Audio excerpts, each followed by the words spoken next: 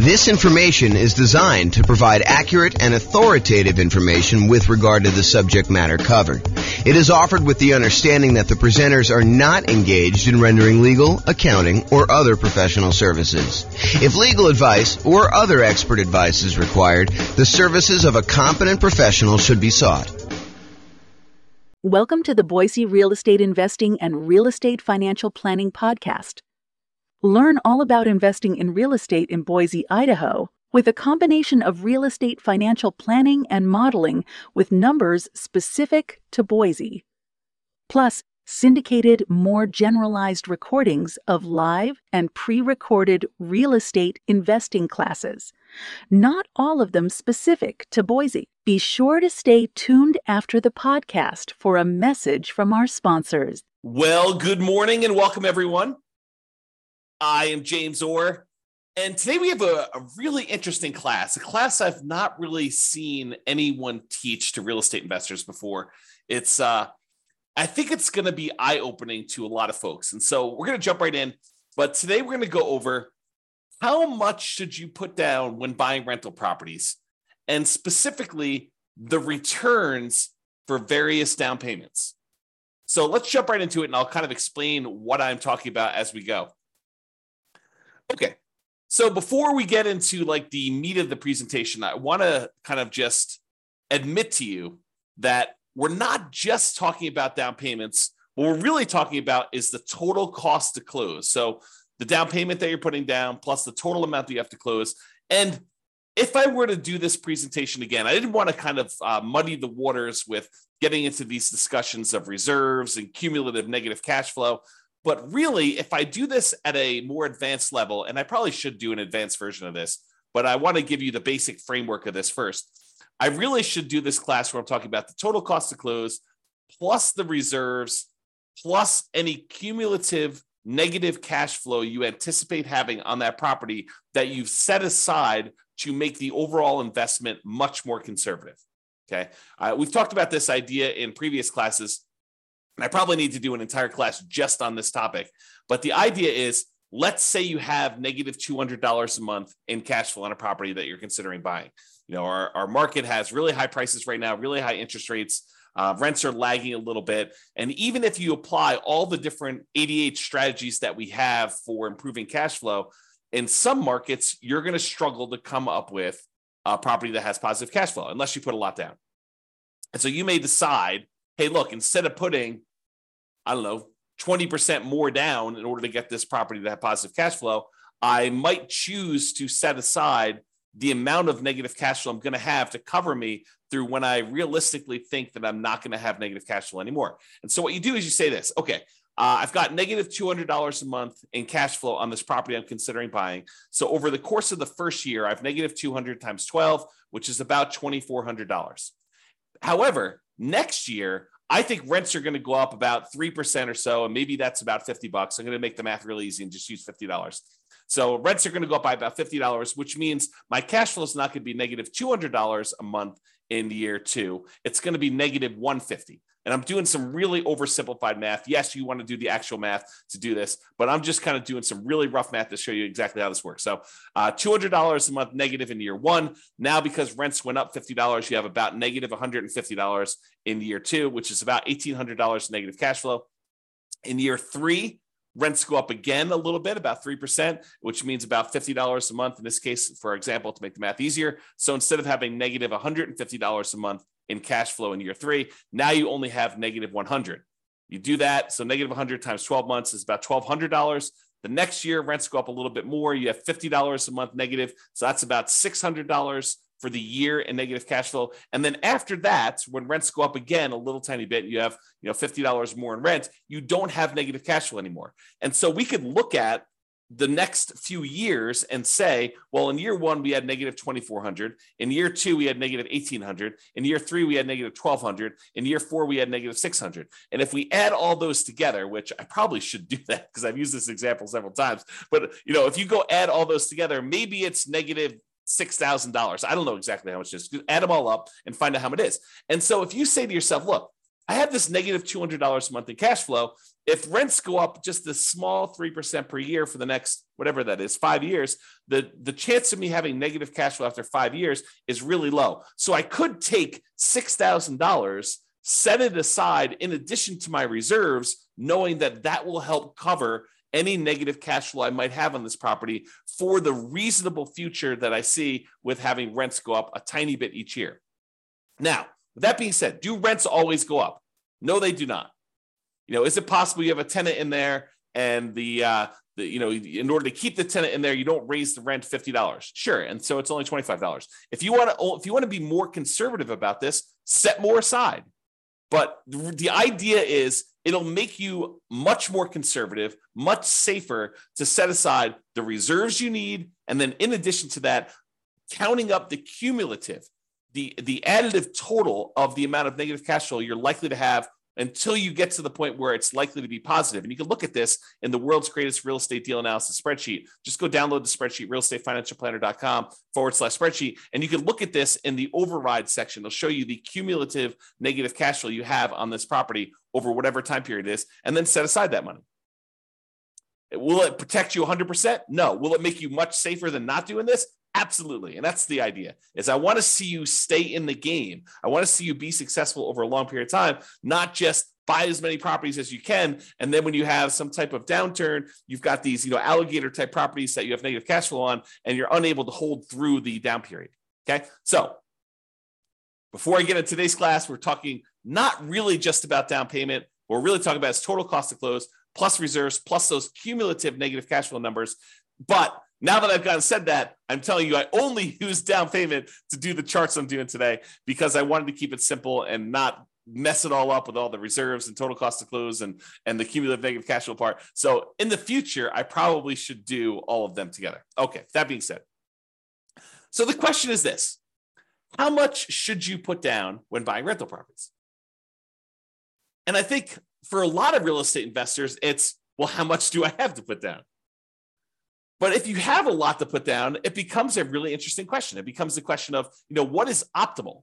What is going to be the best amount to put down? And part of you start thinking about this in terms of, well, what's my overall return going to be on the amount that I have to put down?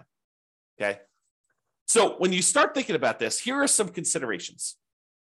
If you're going to do like a nomad strategy or a house hacker strategy where you're moving into the property and then you're ultimately going to use that property that you live in as an investment, whether that's nomading where you live in there for a year and then you convert it to a rental after a year, or house hacking where you're buying a property where you could rent out part of it, either renting rooms or you buy a duplex, triplex, or fourplex, and you're able to rent out the other units. Like whatever strategy you're doing where you're doing as owner-occupant interest rates are better than non-owner occupant interest rates.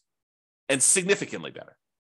So if you're going to move into a property and live there, the interest rate you're going to get from a lender for putting the same amount down is going to be better than if you put the same amount down as a non-owner occupant, if you bought it as an investment property where you did not plan to move in. So imagine you're putting 20% down in the property. The interest rate you get for putting 20% down if you're moving into the property is better than if you're putting 20% down and not moving into the property and buying it as an investment. So there's an advantage to move in terms of interest rates. And we're going to show you some charts related to that here in a second. Okay. In addition to that, the percentage down payment you put down can have a significant impact on your interest rate as well. And this, I think, makes sense to a lot of people. If you put only 5% down, the interest rate is probably going to be higher than someone who puts 20% down. And why? I think one of the reasons why is there's added risk to the lender. And the lender says, hey, look, for this added risk, I want a higher return on my money because there's a better chance that you are going to be foreclosed on, that you're not going to make the payments, you're going to walk away from the property, and that you're going to do it. I mean, just think about it from a very practical perspective. Think about it from your own perspective. If you put nothing into a deal, if you put nothing down in the property, you have nothing to lose except your credit score and reputation by walking away from the property. So I think a lot of folks are like, I have no money invested in this deal. If I walk away, I didn't lose any money. I just don't have the property anymore. And yeah, I got bad credit, but maybe I didn't have good credit to begin with, right? So the thought is you put 20% down, now you're much less likely to walk away from the property. And from the lender's perspective, they have a cushion of equity where if you walk away, they could sell the property even at a discount and probably get all their money back or most of their money back. And that's why they like you putting 20% down. Okay. So whether you decide to own or occupy, or you don't own or occupy and you buy an investment property, the interest rates vary based on that. And the amount you put down percentage-wise impacts the interest rate as well. Now, some returns, remember there's 4 returns when we buy investment properties plus reserves, but there are 4 primary returns when we buy investment properties. We talk about this when we talk about my return quadrants. Appreciation, the tendency for property values to increase over time. That's what appreciation is. The tendency for property values to increase over time. Cash flow, the amount of cash flow you have. You take all the income on the property minus all the expenses on the property. What's left over is your cash flow. So the cash flow on the property, your debt pay down, how much you're paying down on the loan with each payment that you make over that whatever time period you're measuring. And then finally, the tax benefits of owning that rental property, what we like to call cash flow from depreciation. It's really your depreciation benefit times your tax rate, tells you approximately how much you're getting back in taxes by owning that rental property. Okay, so you have all 4 areas of return. Now, what's interesting is if you think about how many dollars of appreciation you got, how much in dollars the property went up in value, or how many dollars in cash flow you got for the year, or how many dollars you paid down in the loan, or how many dollars you got back in terms of cash flow from depreciation, some of those returns change depending on how much you put down. For example, if you put more down, you tend to have more cash flow. Think about it from the extreme. If you put nothing down on a property, your cash flow is going to be lower than if you put down 100% and you bought the property all cash, right? Just look at the extreme example of that. Can you see that when you put nothing down on a property, the amount you're going to get in cash flow is going to be lower. It's going to be a smaller dollar amount than if you put 100% down your property. Now, I'm not talking about the return on investment. I'm talking about the dollar amount of the return. There's no division by how much you had to put down. We're going to talk about that in a minute. Okay. So for now, realize that some of these dollar amount returns change depending on how much you put down. For example, cash flow would change. Now, what about appreciation? Does the amount that the property goes up in value change depending on how much you put down? The answer is no. If you go buy a $400,000 property and it goes up 3% in that year, it went up $12,000. It doesn't matter if you put nothing down, it still went up $12,000. Or if you put $400,000 down, it still went up $12,000. So the dollar amount of return stays the same no matter how much you put up for appreciation. But for cash flow, it changes based on how much you put up. It also changes how much debt you pay down. And think of the extreme example. If you put nothing down, the amount you're paying down on debt is a certain amount. If you put 100% down, where you have no loan at all, the amount you put down is 0. So the more you put down, the less your debt pay down tends to be. There's some exceptions, whether you do 30-year loan or 15-year loan. But if you're doing the same term of loan, then that's the same. It makes sense. It's what I'm talking about here. Okay, we're doing comparison, same loan term to loan term. Okay, and finally, your depreciation benefit. Your depreciation benefit stays the same in terms of dollars, whether you put 100% down or 0 down. You still get the same tax benefits, whether you put nothing down or you put 100% down when you buy a property. Okay, so what's interesting though, as I hinted at, even if the dollars stay the same, even if the amount of appreciation you got is always $12,000 as an example, the return on investment would change depending on how much you put down. So now you're talking about return on investment is the dollar amount you earned divided by how much you put down in order to get that.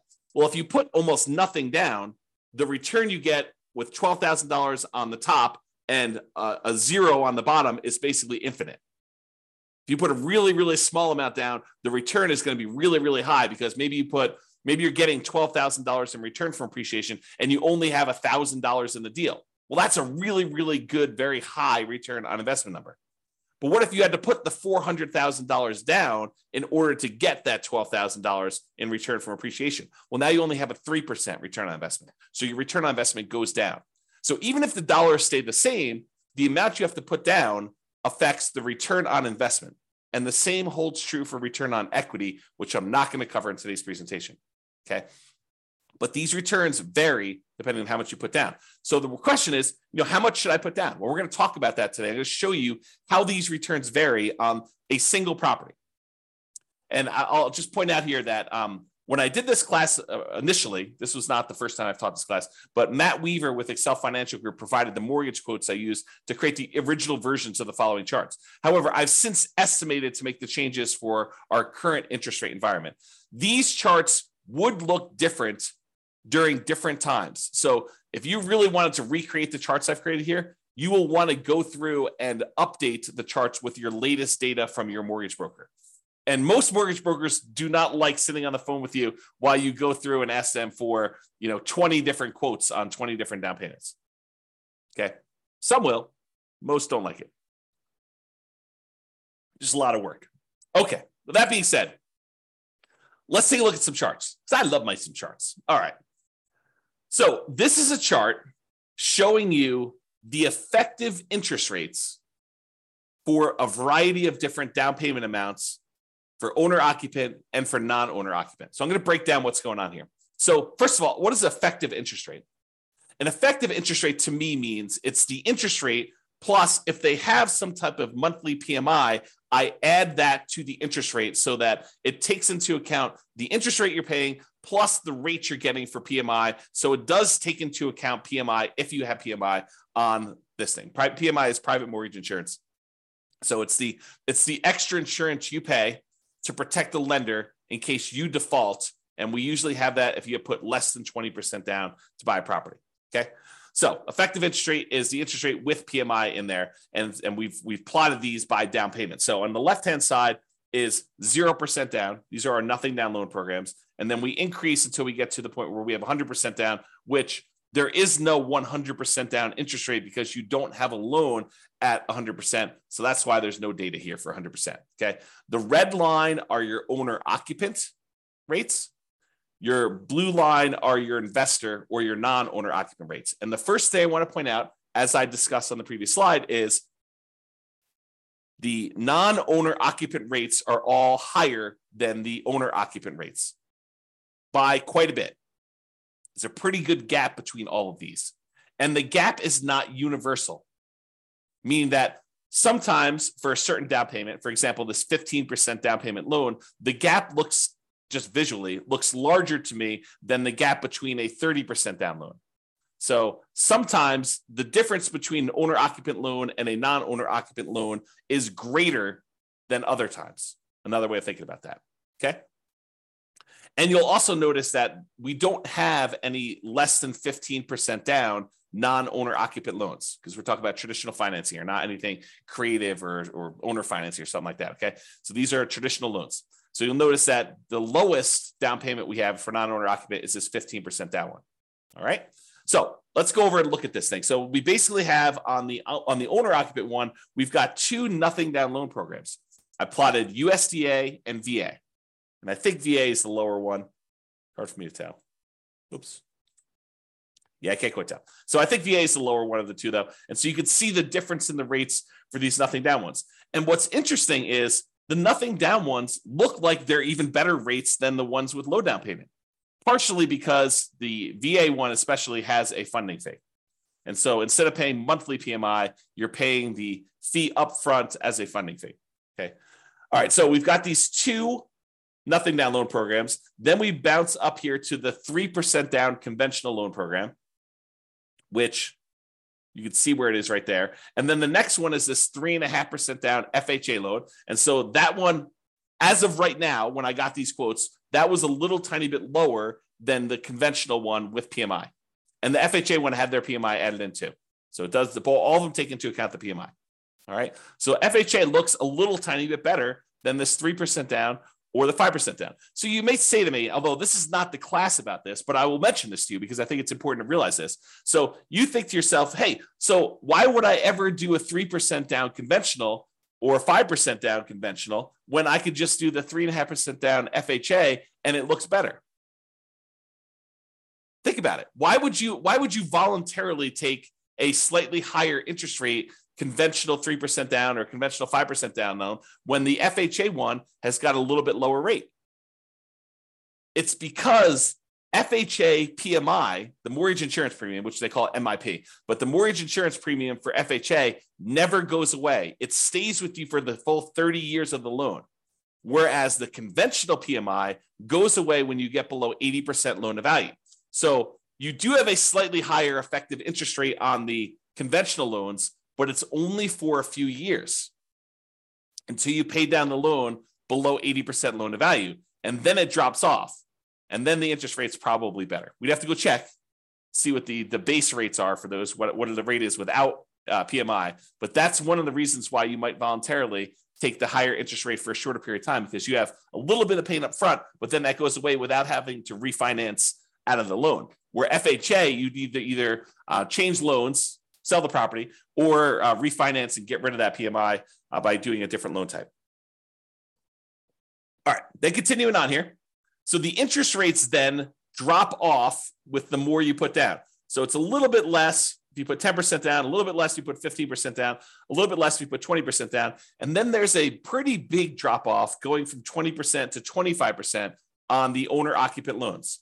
Then a little drop to 30, little drop to 35. Looks like they're pretty much the same going across here to 40, to 50, little drop to 60, maybe the same for 70, and then a little increase for 80, which I think is because the amount you're borrowing is getting smaller. And then the lender's like, hey, look, I want you to, because the loan's so small, we have to charge a little bit more for that. And then it goes up when you get to 90% for what I believe is to be the same reason. I don't know the reasons why these all go up. This is just what they are, okay? So realize that the curve is not linearly down. It changes differently based on how much you're putting down there. Okay, then on the non-owner occupant ones, we have a really high interest rate for the 15% down. It drops off pretty significantly when you go from 15% to 20%, and it drops off pretty big again from 20% to 25%. And then it has a small decline from 25 to 30. Doesn't look like there's a decline from 30 to 35. There does look like there's a decline to 40%, though it's pretty small. And then it looks like it stays the same all the way through to 70% down. Then it bumps up where it gets more expensive if you put 80% down to 90% down. So this is just the interest rate. We really haven't talked about like what impact this has on returns. I just wanted to show you what is changing on the underlying interest rate as we change down payment amounts. All right. Then, because I can, oh man, me and my spreadsheets. So because I can in the spreadsheet, I show you, hey, look, I assume you're buying I think I did $500,000 property, but you're buying a $500,000 property, and it's very similar to regardless of what price you're doing, but this is just to kind of give you a static snapshot. So I take the interest rate you're getting, and I calculate out what your monthly payment would be, putting that amount down and getting that particular interest rate. And now I could show you approximately what your monthly payment would be. And you can see the monthly payment for the non-owner occupant, the blue line, is higher than the monthly payment for all of the corresponding owner occupant ones. So the thought is, if you can get an owner occupant loan, if you're willing to do no matter house hack, you're going to have an advantage in monthly payment, which is going to result in you having slightly higher cash flow with the same strategy. Right? So if you do owner occupant, you get a better loan, you get better monthly payment, so you have better cash flow if you decide to put the same amount down. So in this case, the 0% down ones, they're right here. This is the 3% down loan, which is interesting because the monthly payment for the 3% down conventional financing is really a little tiny bit less than if you had put a full 15% down non-owner occupant. Mind blown. So you could put 3% down as an owner occupant and have just the tiniest bit lower monthly payment than if you had a 15% down non-owner occupant investor loan, which is crazy to think about. In fact, all of the loans are cheaper than that 15% down non-owner occupant, if I'm looking at this right. Okay. All right. FHA loan is a little bit cheaper than the 3% down. Again, for that reason we talked about before. The 5% down is cheaper than the 3% down. And then this is the 10% down. And the 10% down, putting 10% down as an owner occupant seems to have slightly better mortgage payment than if you put 20% down as an investor. You put half as much down, 10%, if you're willing to move into the property, live there for a year, then convert the property to a rental, or if you're willing to buy a house hack and you're willing to live in the property and do that there. Okay, so that's kind of interesting. Then there's 50% down, so you can just see how these go until eventually you get down to putting 100% down. The payments are both zero. Okay, and these do include PMI. So it's principal, interest, and the PMI payment. Okay. All right. I think that's all I had to say about this chart. Then this shows you if we have an owner-occupant loan and a non-owner-occupant loan with the same down payment percentage. For example, we don't have non-owner-occupant loans, investor loans, for less than 15% down. So we can't compare, 0% down, 3% down, 3.5% down, and 5% down, and 10% down. But we do have a 15% down loan for both the owner-occupant and for the investor loans. And so now I can show you just the pure dollar amount difference between these two loan payments, if you got an owner-occupant and a non-owner-occupant. And so for putting 15% down, the monthly payment difference, which is also, by the way, probably the difference in cash flow, the improvement in cash flow, it's $500 better if you put 15% down to be an owner-occupant than to be a non-owner-occupant. So in other words, it's a $509.68 according to this. Of course, your interest rates will vary, so it'll be different, but about $500 difference in cash flow and monthly payment if you decide to do the owner-occupant version of this strategy versus the non-owner-occupant. That's a pretty big incentive. If you want to improve cash flow, if you're in a market where it's really hard to make things cash flow, this could be a difference. This could be a difference maker. I mean, it's $500 difference, putting 15% down. If you put 20% down, it's about $350 different. So it'll be $350 better if you put 20% down as an owner-occupant versus putting 20% down as an investor. For putting 25% down, it's $357 different. For putting 30% down, it's $331. For putting 35% down, it's $332. For putting 40% down, it's $282. And these are getting smaller. The differences are getting smaller with the more you put down, with the exception of being 80%, which, for all I know, there could be some really weird, wacky, kind of thing that happened when you're doing that. So the overall trend, though, is the more you put down, the smaller these differences are going to be in monthly payments, which you'd almost expect anyway because you're borrowing less. So you'd expect the differences to kind of scale that way anyway. Okay, so you can see now this difference between non-owner occupant and owner occupant and the impact that putting different down payments has on how much you'll have in cash flow. Pretty significant. All right, so we talked about this idea that return in dollars is different than return on investment. So we're going to first start by looking at return in dollars for a variety of down payments. And remember before, I told you about the 4 different areas of return. You have appreciation, the tendency for property values to increase over time. You have depreciation, which are those tax benefits of owning a rental property. You have cash flow, which is all the income you have on the property minus all the expenses, including your principal and interest, your mortgage payment, your taxes, your insurance, your vacancy, your management, your maintenance. All of those things get subtracted out. So this is really true cash flow after all expenses. And then you have your debt pay down. How much you paid down on the loan during whatever period we're measuring here, usually a year. Okay, so you have those 4 areas of return: appreciation, depreciation, cash flow, and debt pay down. And each one is shown on this chart using a different color. So appreciation is blue, depreciation is yellow, cash flow is green, and debt pay down is red. You'll notice they also match the colors we typically use when we talk about the return quadrants, because these are the returns in the return quadrants that we talked about. All right. Now, what I did here is I showed you the amount.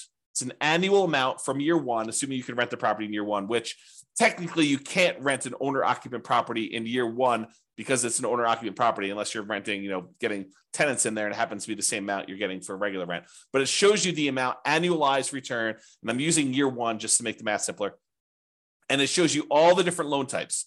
Right here is the cutoff. Right here is the cutoff between owner-occupant, and then these to the right of here are investor. So you could see where they kind of like change pattern abruptly. That's where it changes from owner-occupant loans. These are all the owner-occupant loans, and these are all the investor loans. And so I show you the down payment amount. So these are the 2 0% down ones. This is 3% down, 3.5% down, 5% down, 10, 15, 20, 25, all the way up to 100% down. And then we switch back over to investor, 15%, 20%, 25, whatever it is to get through all theirs. Okay? All right. So this is what we're talking about now. So you got all these loan programs here, and it shows you the returns we're getting for various things. So one of the things I want to point out is what varies and what stays the same. I kind of covered this during the intro, but I'm going to cover it again here because you can see these charts And they look really busy. It's hard to tell exactly what's going on. So here's what is changing and what's the same. So first of all, what stays the same? What stays the same is appreciation. The property value is going up that amount no matter what you put down on it. And then depreciation. The tax benefits you get from owning that rental property are the same no matter how much you put down. Okay, so that's these two over here. And it shows you the dollar amount is the same no matter what loan program you got. It looks like in this particular case on about a $500,000 property, which I believe is what I use for this, it's about $18,000 a year in benefit from that first year. And about $15,000 of it is appreciation, is the property value we're estimating is going up about 3% a year. It's about keeping pace with inflation, if you think of it that way, on a $500,000 property. And then here's the depreciation benefit, the tax benefits of owning this rental property, the cash flow from the depreciation, how much we're getting there. And you can see that difference there. Okay, about $3,000 or so. All right. Now, what changes? Well, depending on how much you put down, it varies how much you pay down on that loan. And depending on how much you put down, it varies how much cash flow you're getting. And so you can see that there's a whole bunch of these early on where you're putting 0% down or 3% down or 3%, 3.5% down or 5%, 10% or 15% down, or even 20% down for the owner occupant ones where you'd have negative cash flow with the property that I picked. In your market, it may be positive, but you're more likely to have negative cash flow the less you put down. Think of it this way. What is cash flow? Well, what is negative cash flow, rather? Negative cash flow is really a deferred down payment. If you had put 100% down, you wouldn't have the negative cash flow, right? Put 100% down in the property, then you don't have a mortgage on it, the property would cash flow probably. You put 10% down, the property probably still cash flows. You put 20% down, you put 90% down, the property still cash flows. You put 80% down, the property still cash flows. But the less and less you put down, the less and less your cash flow is likely to be. And so you get to the point where you put a little down and you probably start having negative cash flow. So what is that negative cash flow? That negative cash flow is a down payment that you did not make. You're almost making the down payment monthly that you should have made to have positive cash flow. So negative cash flow is really a deferred down payment. You're making the down payment that you should have made to have positive cash flow to begin with, but you're making it monthly. That's what negative cash flow is. Okay. So if you put nothing down, you have a certain amount of negative cash flow that if you had put a lot more down, you wouldn't have had. So you can see here, though, how much in dollars the negative cash flow is on these properties. And then you can see how much you have in debt pay down. And you tend to have a larger amount in debt pay down with the less you put down. You put down zero down, put nothing down on a property, you tend to have a larger amount of debt pay down. And this sort of makes sense, right? If you're paying off all these loans over a 30-year time period, if you put less down, you have more that you need to pay off over that same period. So you got to be paying more off in order to pay it down. And the amount that you pay down actually does vary a little bit with interest rate. So the interest rate comes into play here too, because the higher your interest rates, the less you are paying down in debt pay down. Okay. All right. So you can see over time that this kind of changes. And in the owner occupant one, it goes slightly positive cash flow, somewhere between 20% down and 25% down. In this example, your city will be different. Your analysis will be a little bit different if you did this analysis for yourself. Okay. So I just did this for a prototypical property just to show you how this works. So you see over time, the amount you're paying in debt pay down goes down a little bit until finally you're paying down 100% here. And then when you get down to this 15% down loan, I think there's something wacky going on with this 100. I must have it mislabeled or something. So ignore that one. So the 15% down one, though, you have pretty significant negative cash flow. And then 20%, 25%, 30% down. It takes you a little bit more than 30% down as a non-owner occupant in this particular example in order for you to have positive cash flow. And we didn't apply any of the 88 strategies to improve cash flow on this particular one. We just pulled the property out and I just used some really rough numbers. Okay. So you kind of get a feel though of how this works. But eventually, as you start putting more and more down, the amount of cash flow you have increases and the amount you're paying on debt actually goes down when you do that. All right. So this shows you a zoomed in version of that appreciation and depreciation one where the returns are the same. No matter how much you put down, the dollar amount of returns from appreciation and the dollar amount of returns from depreciation are exactly the same. And then these are the ones for the cash flow and debt pay down, just zoomed in so you can see them a little bit better. Okay. And again, this is the dollar amount of return. Okay. I mean, I could talk about some of this stuff for hours. So I'm gonna save myself going off on these really long tangents, because you can see that if you add up the negative part and the positive part, you can see that this is probably net negative. And you can probably see over here, these are probably net positive, but the amount you're getting overall increases when you do this.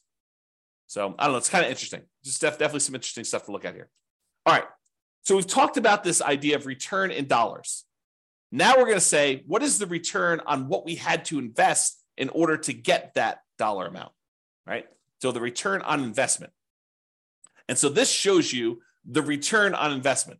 How many dollars we had in appreciation, how many dollars we had in depreciation, how many dollars we had in cash flow, how many dollars we had in paying down a loan, divided by how much we had to invest in order to get that deal. So if we had to invest, nothing down plus some closing costs, you could see that there. If we had to invest, 50% down in order to get those, you could see those there. And you'll notice what happens is when we have very little in the deal, like 0% down plus some closing costs, you'll see that the returns look really, really, really high, right? Like the return here, not including cash flow, because cash flow is negative, is over 500% for the two nothing down loan programs. If you subtract out whatever the negative ones here, it's probably in the 350% return range.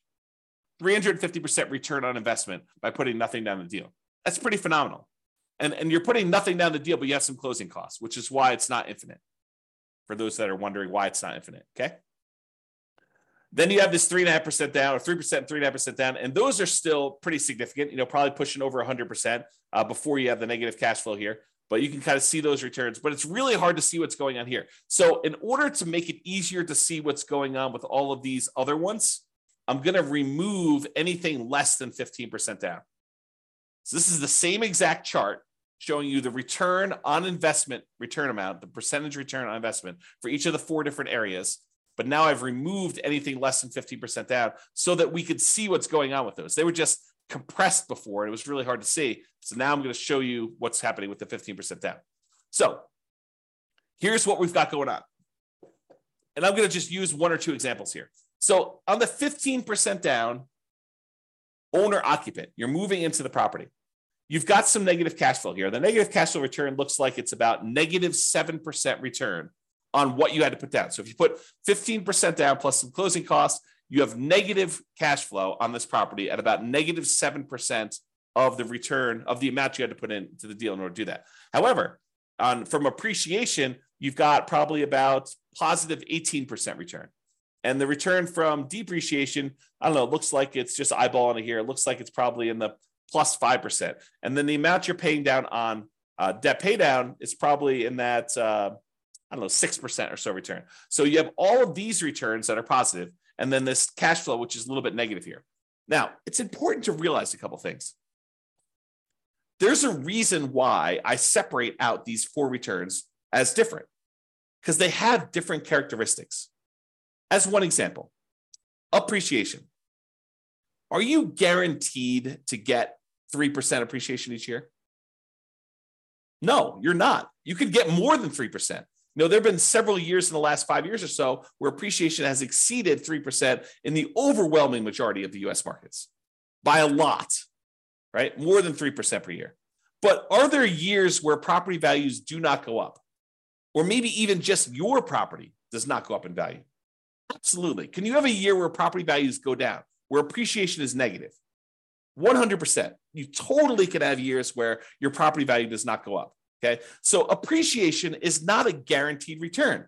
It's a speculative return, right? We're speculating that the market will improve, and we're estimating what that might be in the future looking forward. And you give me a long enough time horizon, I'm telling you, it's probably going to be around 3%, looking back at the 100 plus years of history we have on how much properties appreciate in the United States. It's about what inflation has been, about 3%. Okay. So you give me a long enough time horizon, I'm telling you, it's going to be about that. Might your property in particular be a little bit better or a little bit worse? Sure. Might a certain market perform a little bit better or a little bit worse? Sure. Okay. but it is speculative in nature. It is not guaranteed. So this return, even though it's nice and big on here, is a somewhat questionable return. We don't really know. Now, what about this yellow area, this depreciation, the tax benefits of owning the rental property? Does it matter how the market does as to how much depreciation you get? No, it doesn't. It's a tax benefit set by tax code. So unless the tax code changes, which does happen occasionally, but this one's been around for a while. And so what's the best evidence that something will continue? How long it's continued in the past. Not saying that it can't change, but it's likely, I'd say better than likely, highly likely, that you're likely going to get this return. So the depreciation return is probably a pretty sure thing. Not guaranteed, but closer to guaranteed. As long as tax code doesn't change, you're probably going to get that. So that one is a good return there. What about this red return from debt paydown? Is debt paydown reliant on the market doing well? Does the market have to go up in value for you to get the debt paydown portion of your return? No. If you make the mortgage payments as agreed upon with your lender, if you don't default, you're getting that return. It's contractual.